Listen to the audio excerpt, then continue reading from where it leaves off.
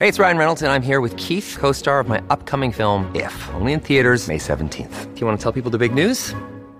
All right, I'll do it. Sign up now and you'll get unlimited for $15 a month and 6 months of Paramount Plus Essential Plan on us. MintMobile.com/switch. Upfront payment of $45 equivalent to $15 per month. Unlimited over 40 gigabytes per month. Face lower speeds. Videos at 480p. Active Mint customers by 531.24 get 6 months of Paramount Plus Essential Plan. Auto renews after 6 months. Offer ends May 31st, 2024. Separate Paramount Plus registration required. Terms and conditions apply if rated PG.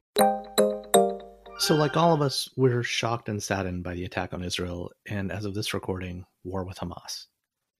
Officials and aid groups warn of a worsening humanitarian crisis where escalating violence has already killed thousands of people and wounded and displaced many others.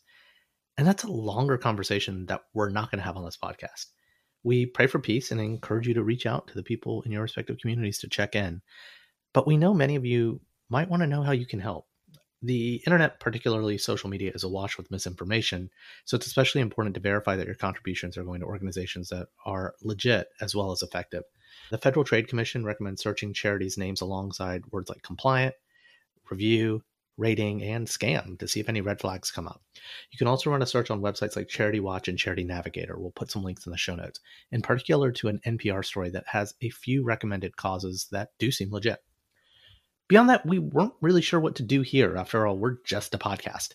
But as you know, I host another podcast, Quarantine Comics, where ace reporter and fellow nerd Ryan Joe and I talk about some great comics that go well beyond superheroes.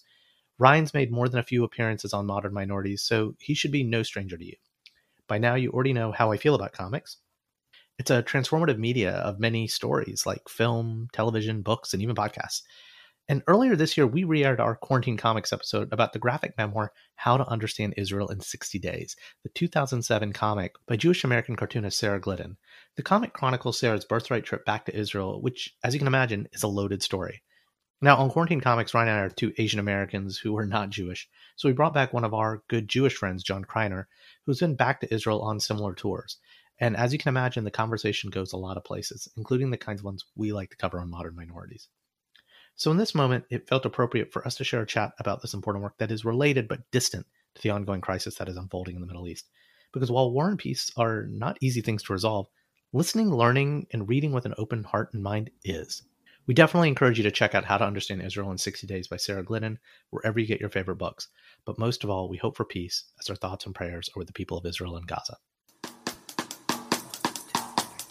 10, 9, 8, 7, 6, 5, 4, 3, 2, 1 second, please. Please, Mr. Kennedy. I don't want to go. Don't shoot me in the outer space. Oh, please, Mr. Kennedy.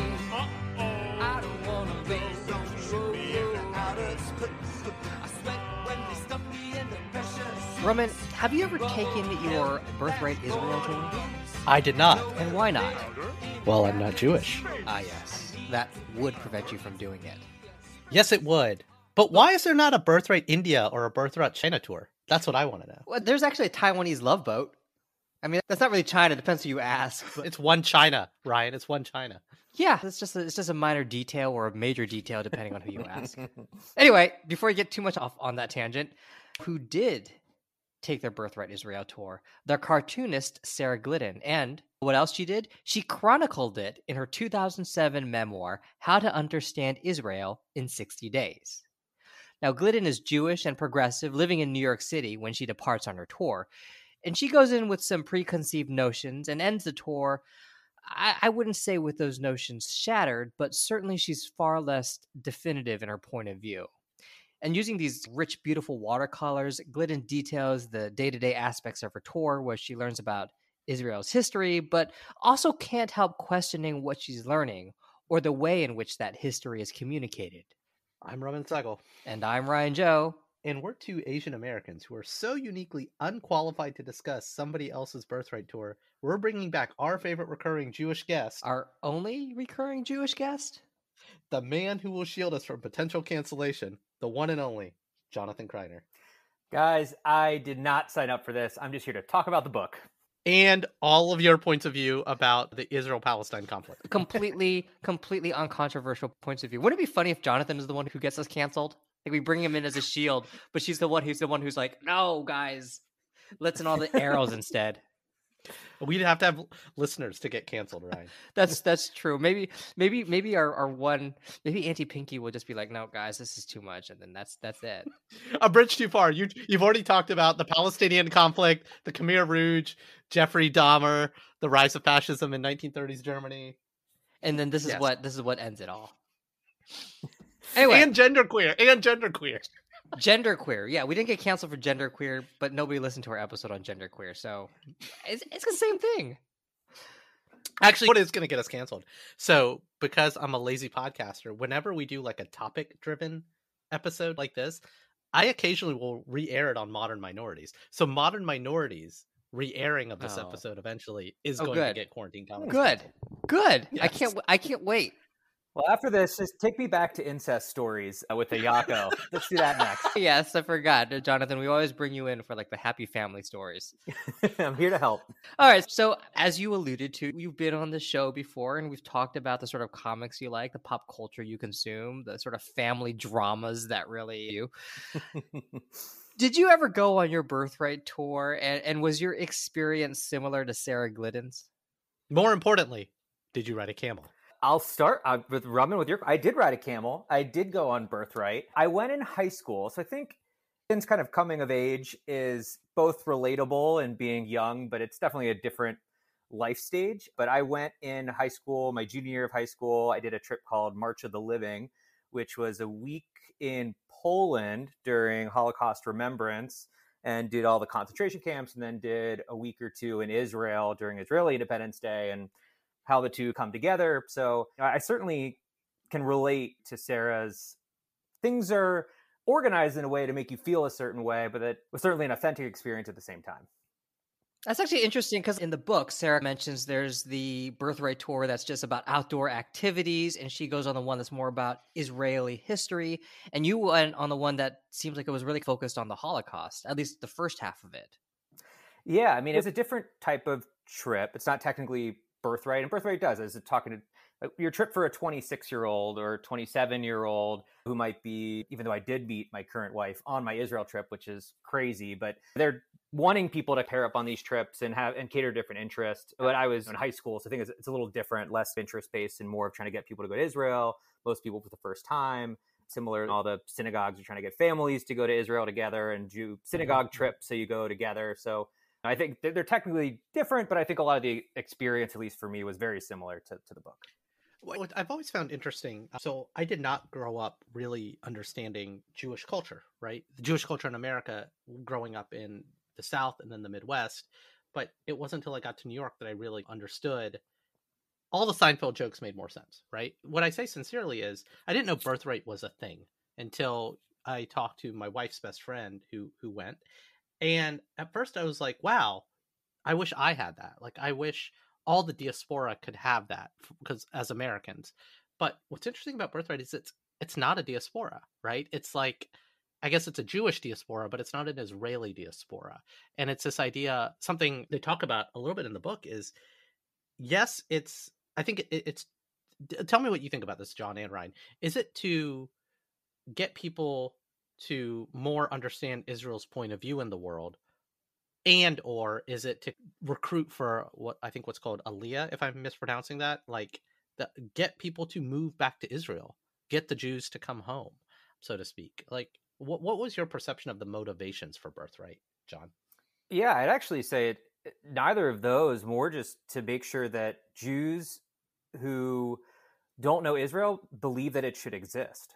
Right? Because Israel is a country that just depends on support politically, financially, mentally, morally, right? So I grew up where we had a tzedakah box. You give money, it's just to plant trees in Israel. So it's just keeping Israel top of mind and making sure that Jews, American Jews, have a relationship with Israel and think that it should exist and want to defend it. And I think we just find constantly that Israel does need to be defended in its right to exist. And I'll also just go on record here that I'm not a bipartisan look at the Israeli-Palestinian conflict. Like, I am very much on the Zionist camp. So if that gets me canceled, so be it. I don't know. It won't get you canceled. It'll get us canceled because we're the platform. What you're saying is Skechers won't be a sponsor, or Skechers will be a sponsor? Skechers will be a sponsor. Yeah, they're probably. owned by a Jewish family. I heard they So escorted Kanye right out the other That day. yeah, I mean, yeah, she probably should have read into that a little bit.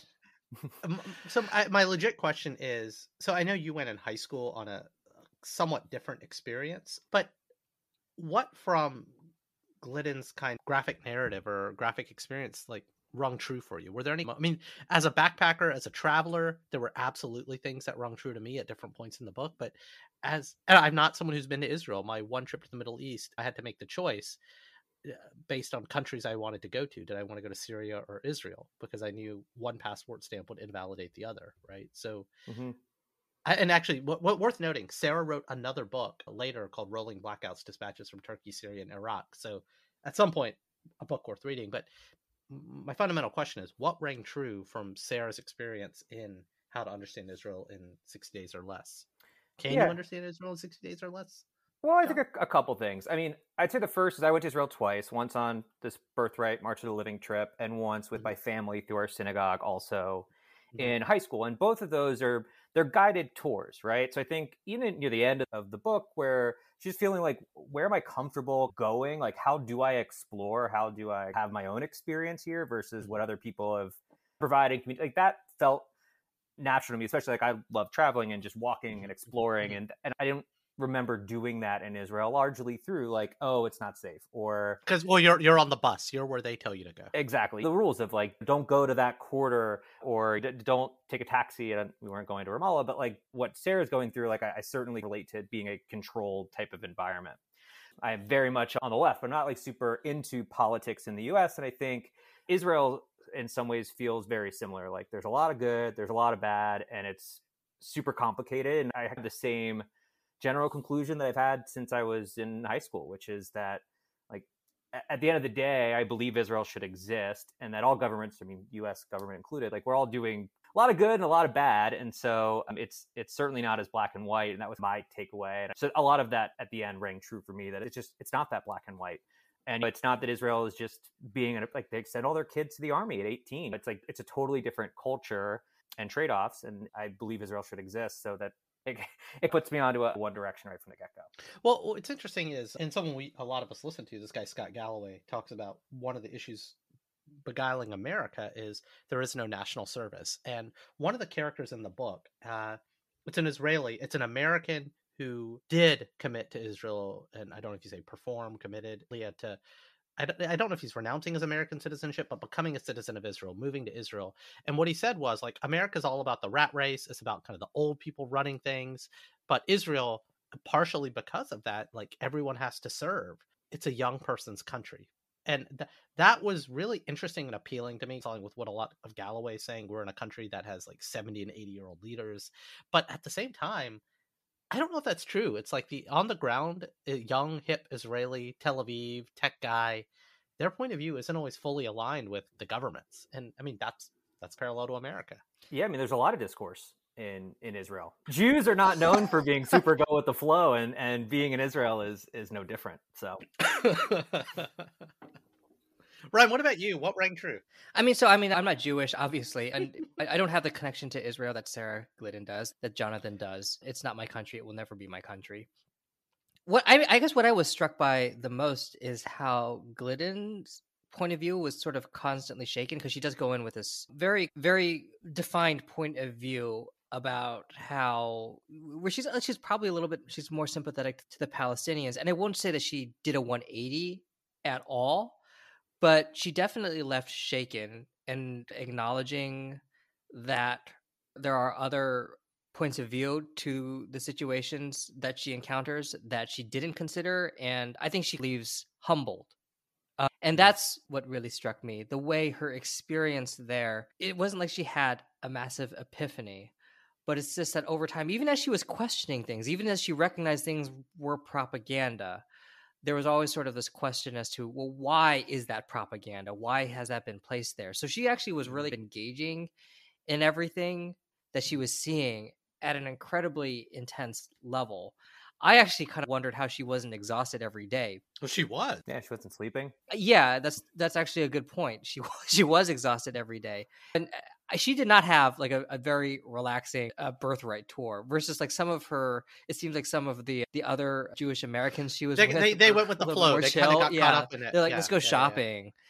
And she's sitting there wrestling with everything. And even when she does go shopping, she's jarred at how, on the one hand, there's been incredible violence committed in this area, and now she's shopping for, I don't know, for lip balm or something like that. Yeah, there's one line where they say, "Wow, Israel must be really stressful for you to want to go to Istanbul to relax." Like, I've been to Istanbul. You get off that plane, like, it is just go, go, go. It is not the relaxing vacation. Have either of you been to Istanbul? I don't know if that line jumped out to me. It was funny. Yeah, it is. Yeah, like Egypt, like India, Turkey is not a relaxing place. This book also, I know, really resonated with you, Raman, because you read it twice. So I'm just curious why. What struck you? A lot of things did. Something you said it was a humbling experience for her. I think it was also, to use political terms, it was a moderating experience for her because she is not the stereotypical like far left woke blah blah blah, but she is a pretty left-leaning progressive coming into this. She's a Jew in America, a somewhat secular Jew, dating a Muslim, living in New York City, all the stereotypical trappings, right? And she did her research. She read her New Yorker articles, et cetera, et cetera. And she's a graphic comic book artist, right? And what really spoke to me, there are three things that spoke to me. My fascination with cultures of conflict: Israel-Palestine, India-Pakistan, Alabama versus Ohio, and East versus West, and wanting to interrogate that. I think we become better people when we interrogate other people's point of view. It's not about platforming things that are like baseless and wrong, but really digging in. And again, I'm arguably just as, if not more, progressively liberal than Sarah is. And her really wanting to dive in, the first time it was moving. The second time I was really like looking for key details and those moments, those switches, the breakdown that she had, because it's an exhausting trip. But at the same time, her catching I think I'm being manipulated here. They're taking, like, I've hiked up Mount Fuji as soon as I've landed in Japan. It is the most magical experience, but I'm sleep deprived. And so when they go up the mountain, it's like, I think the second or third day. And she made it a point to read what really happened. That's something I tried to do when I went to Vietnam for the first time, when I went to the Middle East for the first time. And so there's a real relatability to it. And it's just this interrogation to make yourself more moderate or centered. It's brave. And I wish more people would do that. Because whether you're on the left or the right, you tend to think you're right all the time. And the only way to eat your fucking humble pie is to kind of go see the other side. And for her, the other side was Israel. One thing that struck me as well was, I think she talks about this. And John, I'm genuinely curious if you or any of your friends who have been back for similar tours, it's this, what is it called? Jerusalem fever or something? Or it's just like you go and you're just so enraptured in the moment. Like, did you feel stirred when you were there? Did that happen for you? Because I don't think that's happened as much in my travels, but even going back to India, it hasn't happened for me. It's a good question. I do know people who've made Aliyah and moved there, and some folks even joined the army who also grew up with me in Cincinnati. So, I think it is very much a real thing. I don't think it happened for me necessarily, but I think it was one of my first like real international trips as like a adult enough to truly like remember and get into it. So I think I was more enamored with probably travel than I was with like Jerusalem in and of itself. But there's certainly some powerful things, especially after you go to a concentration camps and it's largely emotional and there's lots of people crying around you. And it's kind of the equivalent of when you're freshman year and you get drunk with a bunch of people and then they're your best friends and you kind of love you, man. Yeah. Yeah. And you go through this like, all right, everybody's crying. You're sharing diary entries and all that stuff. And it's hard not to wind up emotionally connected to the experience and the place. Yeah, that's actually what struck me. There was that speech that Sarah listened to, and she's cynical about it at first. It was the woman who was talking about why they do the birthright tour, and we want you all to feel part of this country. And she's sort of like, God, how many times has she said this speech? She sounds so sincere. And then as she's processing it, she does, I think, her first breakdown. And because she actually really, I think, at that moment feels a part of the country, even despite having come in so jaded. And it was actually very interesting to see that, because despite all of that armor that she came in with, it was torn down in that moment, even as she's sort of aware, hey, this is a speech that this woman gives over and over again. it had a tremendous impact on her. And to your point, Raman, about other countries not having something analogous to the Birthright Tour, it was interesting to me to see how this tour, at least through Sarah's eyes, was able to create this sense of unity among the Jewish diaspora where she hadn't felt it really before. Well, and I think this is something that Israel is uniquely equipped to do, even though it's a smaller. I don't know what the Jewish population is worldwide, but I think about India and China specifically, right? These two ascendant nations that have massive diasporas. There's a Chinatown in every major city in the world. The South Asian diaspora is everywhere, so much so that Modi, love him or hate him, has made actual overtures to the diaspora, increasingly now with the new prime minister in the UK. But it's this weird connection with the motherland because we're more removed versus, like, I feel like with Israel, there's like a calling, there's a faith, there's the people, the historical persecution, etc., that's built in. Even like, I don't think the Islamic faith can do that as much. I think parts of the Islamic faith can, right? The Maybe Palestinians, Palestine. for sure. I think where they're battling for their land, right? Like you think about China, Yeah. they're not really battling for their land. And it's the Taiwanese have ensconced not been there. exiled, right? And the most interesting thing to the Zionist movement in the past few years, I've been studying a lot about the India-Pakistan partition. Israel was an idea. It was a Zionist ideal, and that's what Pakistan was. It was, we're Muslims in South Asia being discriminated and second-class citizen. We need our own space. Pakistan was an idea, and so that was fulfilled around the exact time. The partition was pretty much at the exact time of the partition of Israel-Palestine when the British departed post World War II. Same thing happened in India and Pakistan, but you don't have this the South Asian diaspora wanting to make pilgrimage back to Pakistan. Yeah, I mean, it is. I think it's a really good point. I never really thought of that way, and I think Ryan to double down. Like the land is under attack. Like there's a real chance that Right. in 50 years Israel doesn't exist. I think that also at the same time, Israel's like, it's small. You can go visit it in a couple days and really see most of it and drive for an hour and you're there. It's like you go visit India, you go visit China. You're not gonna be able to do that in a 10-day period and really feel like you've gotten to know the culture and the people and the soldiers and even the US. Like you couldn't really understand the entire city. So I think it's also like Israel's very manageable in that regard as well. And then It's the size of Michigan. It's think like it's less. slightly larger than New Jersey. Yeah. And I'd say the last piece too is that Israel's also had a lot of wealth. So both in terms of who's supporting Israel and the country is wealthy. So like there's clearly a massive amount of money that goes into driving this tourism or driving these people from all over the world to come to Israel. And I'm not sure if that's happened with Pakistan or with different areas that might be similar, that really like it costs a lot of money and has to be very intentional. I know South Korea, similarly in a very wealthy position, is doing a lot to both open Korean restaurants all across the world. And so it does take intentionality and finances to do a lot of this. I mean, just to get a little bit of provocative to talk about Palestine, just for a hot second, like something that's always frustrated me about the Palestinian situation is the wealth that exists in the surrounding countries that chooses to keep the Palestinian situation alive because it's an antagonistic like wedge issue and rallying cry, versus they have the money to help these people directly. And maybe I'm missing something, but when I traveled the Middle East, and this was Syria, Jordan, and then the United Arab Emirates, and you read about, I mean, the World Cup in Qatar is about to happen, which is effectively bought, right?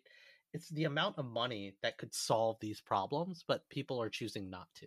And maybe I'm missing something. Is it but that it's just Palestine is more effective to them as a tool to exactly? That's exactly what it is, in my opinion. And again, things that will get Remen canceled one day. tomorrow, really. Today. It actually happened yesterday. It's not that I advocate for one thing or the other. It's just something I can't wrap my head around. Like I can't. Yes, there's a political solution, and I that's where the disagreement is. But there's also a monetary solution. Oh, yeah. In my opinion. Yeah. Like, is there something political blocking that capital from getting to these people?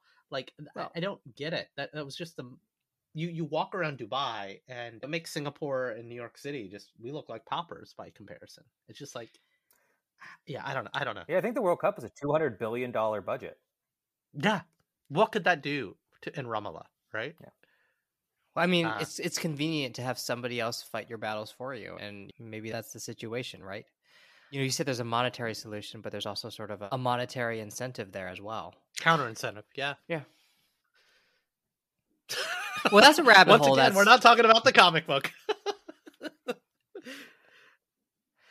Yeah, it's a rabbit hole that you don't want to go down too far, or maybe you do. I don't know.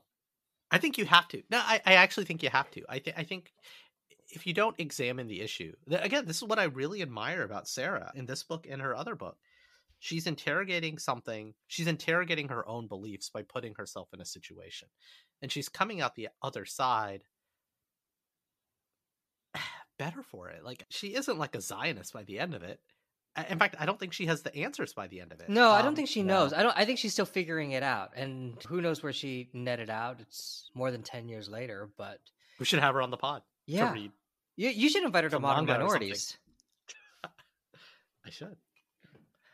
Yeah, but actually, I respect that. The fact that she doesn't have the answers. I think maybe she probably comes out with with more questions and more uncertainty, and you have to respect that she's willing to accept that. She's able to confront her own prejudices, and she's able to accept the fact, at least in that moment, that she doesn't have all of the answers, and the answers that she thought she had could very well be wrong. There's that moment at the end where she's talking to, I forgot the guy's name, and they have this disagreement in this cafe, and she's for a while furious. It's one of the former guides. It's one of the former guides at the end of the right. And she has to count down. And there's no resolution to that conflict between what he thinks and what she thinks. It's just there's this diametric opposition in this one area, and she has to make the decision to move on and not let that taint their relationship. And she does. She just kind of is like, okay, tell me about something else. Tell me about something else. Yeah, there's also when she's talking to the old man while waiting for the bus, where he just said, you have your young people and your idealism, and as you get older, you get pardoned and you just agree to disagree. That doesn't mean you don't have the conversation too, which I think is also like she's probably learning that there's this discord it's never going to go away. And maybe it points to Raman, your earlier point of it being this like younger country driven by people going into service and feel like they've earned a right to have an opinion and have the strength to communicate it, which I also just think is interesting. Of in America, like, yeah, I guess we're learning to deal with this discord that becomes a harder and harder divide by the day. It seems like I don't think anybody's comfortable, and maybe that's a luxury that we haven't felt that quite as strongly until maybe the last couple of years. Well, and that's, again, something Galloway says a lot is like what brings you together is when you have to serve together, right? Whether you're left or right, Midwest, West Coast, etc. John, a question for you. I mean, I know you're a couple life stages in, right? You're settled down, you're married, you have a house, you get the kids, etc. But has going back to Israel like ever been like an inkling in your mind for you and your partner? Yeah, I think it's just a big world, and we've been lucky. We've had a means to go travel and go on trips, and so I think we've probably been, and these trips are hard to come by. We work a lot. You find like a couple weeks a year, maybe you go on a big trip, and sometimes you just want to sit on a beach somewhere, and sometimes you want to go explore somewhere new. And so I think, at least in our lives, you cram as much as you can in like these types of trips and study abroad, and then like maybe you get one international trip every couple years. And so I think we've prioritized going different places we haven't been, some to just get new experience. Right, sorry, I was asking a very direct question. Would you ever move to Israel? Oh, would I move to Israel? No. I would go back to Israel, and I think I should probably go, but I would not move there. No. Why not? I don't know. I mean, it's a very different life. It's like asking you, would you move to India? Like, would you move to Germany? And you're like, well, I mean, I like Germany. No, but that's a different question, man. Because like I do speak German, but like I have no cultural human connection to Germany. You could say, would you move back to India? But it's different, man. Like, I guess maybe the answer is I was born here, but I feel no religious connection to India. I feel no cultural connection to India. Those aren't. This won't get me canceled, or maybe it will. Like, I'm not Indian. You don't think you feel a cultural connection to India? Not as much as I should. I don't feel a cultural connection to China. at all. And you know what? My mom's from, I mean, she was born in Hong Kong. I mean, obviously British Hong Kong, and she was raised there until she was 5. And when she went back to China, she went to China, she said she felt no connection to it. And honestly, different from you, John, Ryan and I settled down with people who are not of our like mother culture. Like Ryan is not with a Chinese American person. I am not with an Indian American person. So it's different. And again, this is where Israel, the diaspora of Israel, it's a different calling. I'm not saying you should want to go back. It's just I'm trying to understand why more people don't want to. I mean, again, especially when I look at like, we're an old country, but then I guess there's a lot of baggage to be inside of Israel. To hear a car explosion or to ride the bus is a more scary experience. But we've got guns here. My kids have to go to active shooter drills. What's worse? I don't know.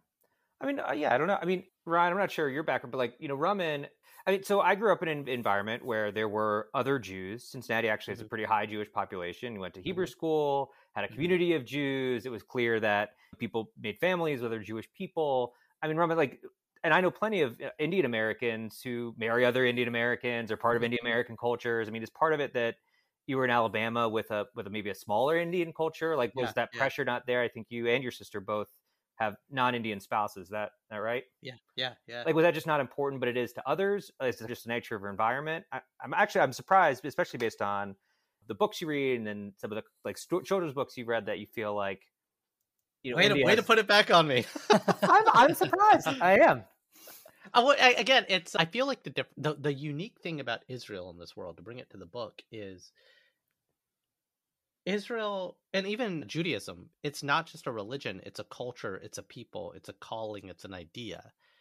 I don't think India is that. I mean, it is this bigger thing, but being Indian, I'm not Hindu, to be clear. I was raised Hindu. My wife is Catholic, but I'm nothing, right? I don't have a faith, and I'm okay with that, right? Like I do have faith in things. I just don't have a religious faith. So that draw, honestly, Hindu nationalism, like nationalism's on the rise, but Hindu nationalism makes Trump look like Elizabeth Warren. It's just like, yeah, it's, I'll say that proudly. And I mean, Hassan Minhaj got into trouble for it. Like, I don't think people are going to come after me for saying that. I will edit that out, Ryan. That's a good quote, though. Are you sure? Like, I think it's different. I just feel like Israel is this thing that doesn't exist in the world, that has had to be willed into existence. And India had to be willed into existence, but India existed before the British. And it just kind of came more together because of the British. But like Israel was, I mean, you read about it in this book, to bring it back to the book, like it was these people choosing after the horrors of the Holocaust, or the ongoing horrors of the Holocaust. That's when they chose to make it work. I mean, maybe to answer your question, I feel more pressure and desire to be part of the Jewish community here in America, because that's also struggling, and there's enough of attacks on that here that's probably my pressure. Now, I think if Israel really needed something, I think I would maybe think about it a different way. Like if they were truly under attack, or they needed, whether that's money or support in some other way, and that would I'd probably think about that. But I think that as I raise my family, it's more about being part of a Jewish culture and Jewish community here. Yeah, that makes sense. I mean, that makes sense to me, right? I mean, like, I'm fundamentally American. I'm Chinese American, but I'm American. And this has been my home. And obviously, like, China is very, very different from Israel. It's obviously much bigger. It doesn't have the same, it's not constantly embattled the way Israel is. Bigger than Michigan. Yeah, it's a little bit bigger than Michigan. And there's the other issue of there's multiple languages within China versus Israel. I think, as Sarah Glidden mentioned, they basically had to bring back Hebrew as a spoken language. I did not know that. Yeah, which I didn't know. I didn't know that either. Yeah. Yeah, so I mean, that's crazy, right? I mean, the fact that, okay, not only are we creating this country right after the most horrific period in Jewish history, but we are also dragging this dead language back into the living. If that's not willpower, I don't know what is. Right. Like, so do you understand why there is that sort of camaraderie and that desire to unite all of the Jews around the world that doesn't exist with other countries? It's almost sort of like this desire and this need born out of this collective trauma. Can we talk about camels for a second? Yeah, talk about camels. Was it a dromedary camel, or what's the one with the one hump? Oh no, what's the one with the two humps that you rode, Jonathan? You probably know more than I do. I have no idea. It was such But I a have a rager picture on at his some high point. school birthright. Yeah. Well, no. So when I went to, I guess I rode a camel in Morocco with my wife, but also in Syria with my buddy. And actually, no, in Syria we didn't ride camels, but we went into the desert with the Bedouins. And I guess so. I've done the Bedouin thing like twice now in 2 different countries, and kind of cynical nature that Sarah had of it is, it was like a Native American theme park, right? It was this frustrating experience about this culture that was being washed away for profit, and it was really frustrating. But I think she made that observation or that parallel about how we're just as guilty of it in America. It was basically like this moment of like indigenous commentary, and it was really frustrating, and I felt really guilty for having ridden a camel in Morocco, for having gone into Wadi Rum with the Bedouins in Jordan, I think it was. Yeah, so it's just like, yeah, I don't know, that part really fucking bummed me out. I mean, so much of this book bummed me out and moved me, but like that part just really, I don't know what your camel experience was, John, but I feel really guilty for mine now. I have no guilt, so I don't know what that says about me. But I think You're Jewish. You're supposed to feel guilty all the time. Yeah, my mother's not here. But I think we went to Thailand for our honeymoon, and I think You rode the elephants? And we did not ride the elephants, right? Because at that point it was like, oh, the elephants are chained up. And so I see where you're coming from, and maybe it was just my level of wokeness and adulthood. Oh, no, it wasn't even about the animals with the camels. It was more about like The theme parkness of the people, the Bedouin people, just the Native American people, etc. Yeah. Yeah, no guilt. Anyway, I don't know. Did you go to the Dead Sea and feel pain? Because I did in Jordan, and it was. Oh, is it really that bad? Like the way Glidden mentions the Dead Sea, it is. Yeah, it's like a torture chamber, basically, So we right? went- with glass on the ground, and yeah. Two days prior to going to the Dead Sea, my buddy Will and I, this is in Jordan, we were in Wadi Rum with the Bedouins, hanging out, like hiking on rocks, like just like been hiking, chafing, cuts all over your body. And then we have the great idea to go to the Dead Sea. Oh no. Not a pleasant experience for me at all. It's like bathing in Purell, where it exposes yes. every little cut on your body. Pretty much. Yeah. Pretty much. I don't remember enjoying it. The funny story there was during my trip with my parents, and we had this giant video camera going over your shoulder. And so my mom's recording the whole thing. As we go in, it's super unpleasant. We come out. She realizes she hadn't pressed record, so we had to reenact the whole thing so she could recapture it, of which me and my 2 brothers were furious. So I have this like very vivid memories of like, that was not fun. Don't go in the Dead Sea. I don't know why anyone would.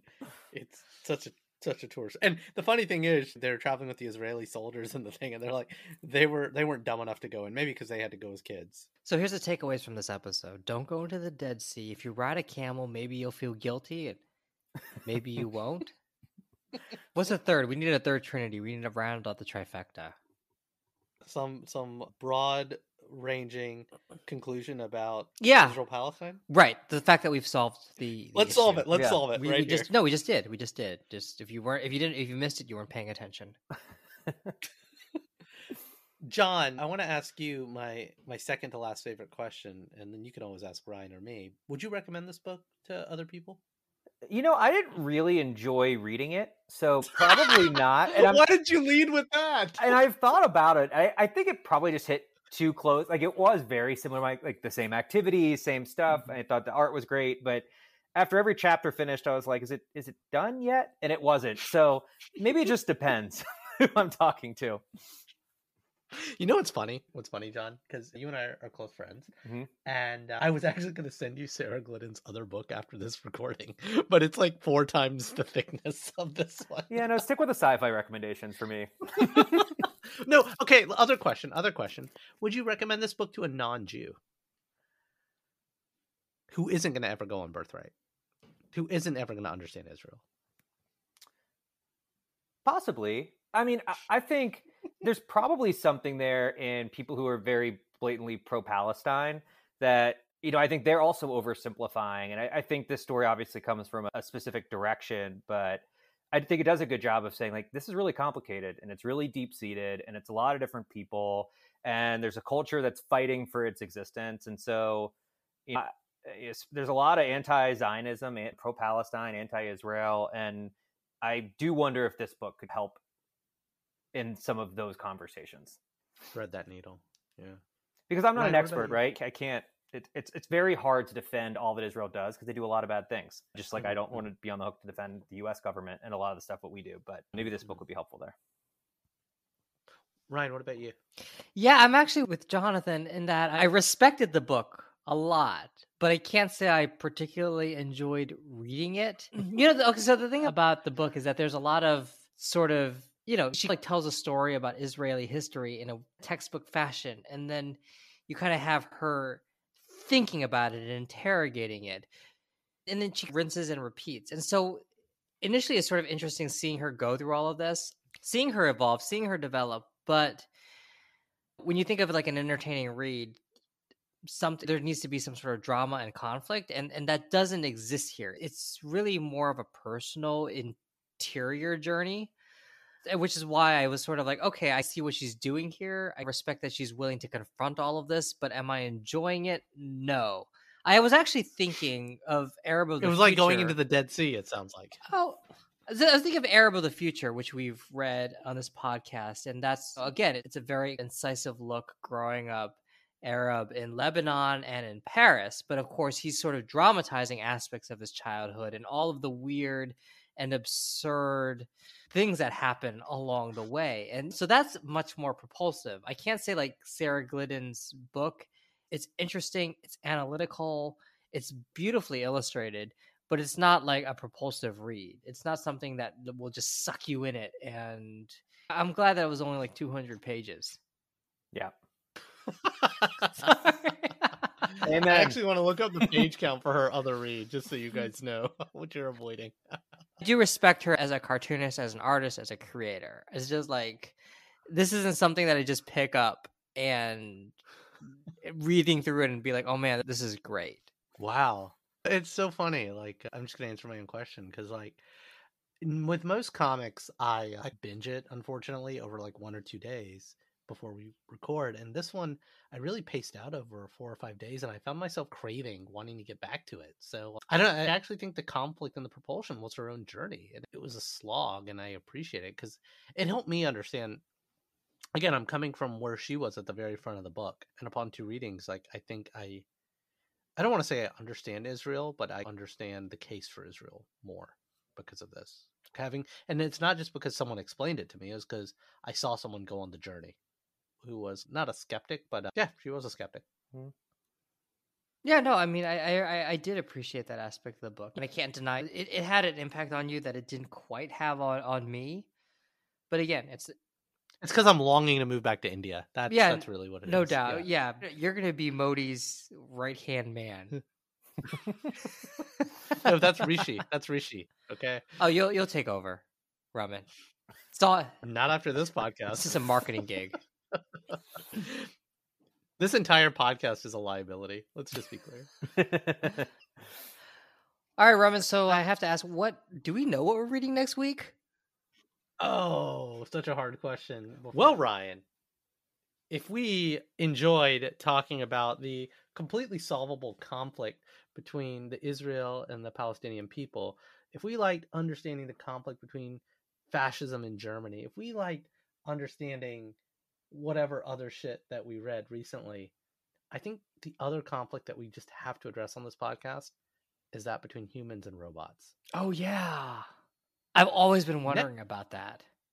Who would win? Next week, we are reading Not All Robots by Mark Russell. Mark Russell, you might remember as the contrarian comic book creator who's done great works like The Flintstones, which is a lot more subversive than you would think. And he turns his eye on the future of AI, the future of robots and humanity, which is not too far off. So Not All Robots by Mark Russell. It's the one conflict we are going to solve on this podcast, right? All right. The future of AI, the future of ad tech. Here we come. John, we'll have to find another book that we can all be uncomfortable about to get you, or we'll just stick to the superhero shtick and fare for the next one. Thanks for having me, guys. He's like, why didn't you invite me to Not All Robots? Why do I have to read about like a Birthright tour that I already went on? Literally, his journal entry. Or so can't. No, it's fine. This is a good one. I can send it to my mom. She'll appreciate it. Yeah, your mom will appreciate it. That's A podcast for your John mom. Kreiner, Defender of Israel. Next week on Quarantine Comics. And that's our show. Like what you heard? Be sure to share with a friend, subscribe, and leave us a review wherever you get your favorite podcasts. See lots of pretty pictures of the books we read at qtdcomics.com. And since we're sure no one's listening, prove us otherwise. Shoot an email over to say what I got right and what Ryan got wrong. qtdcomics@gmail.com. Give you a social media handle, but we're old, and that feels like too much work. I'm Roman Segel.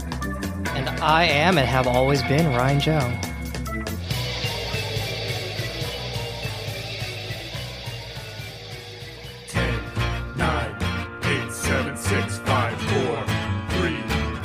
One second, please. Please, Mr. Kennedy.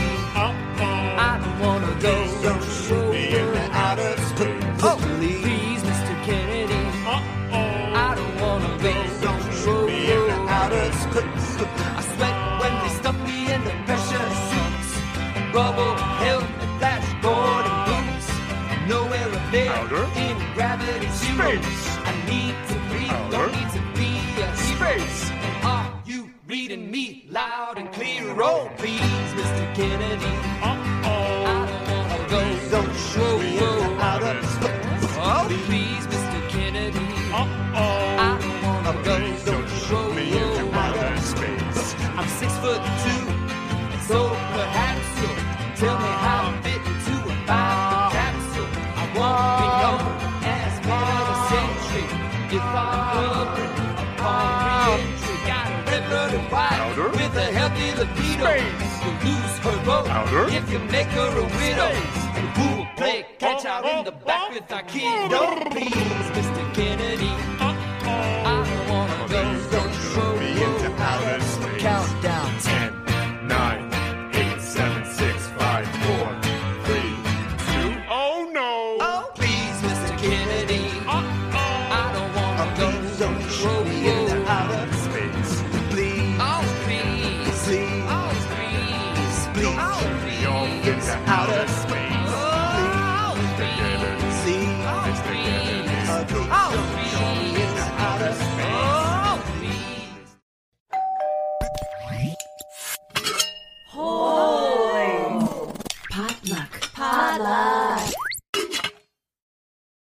This is the story of the one.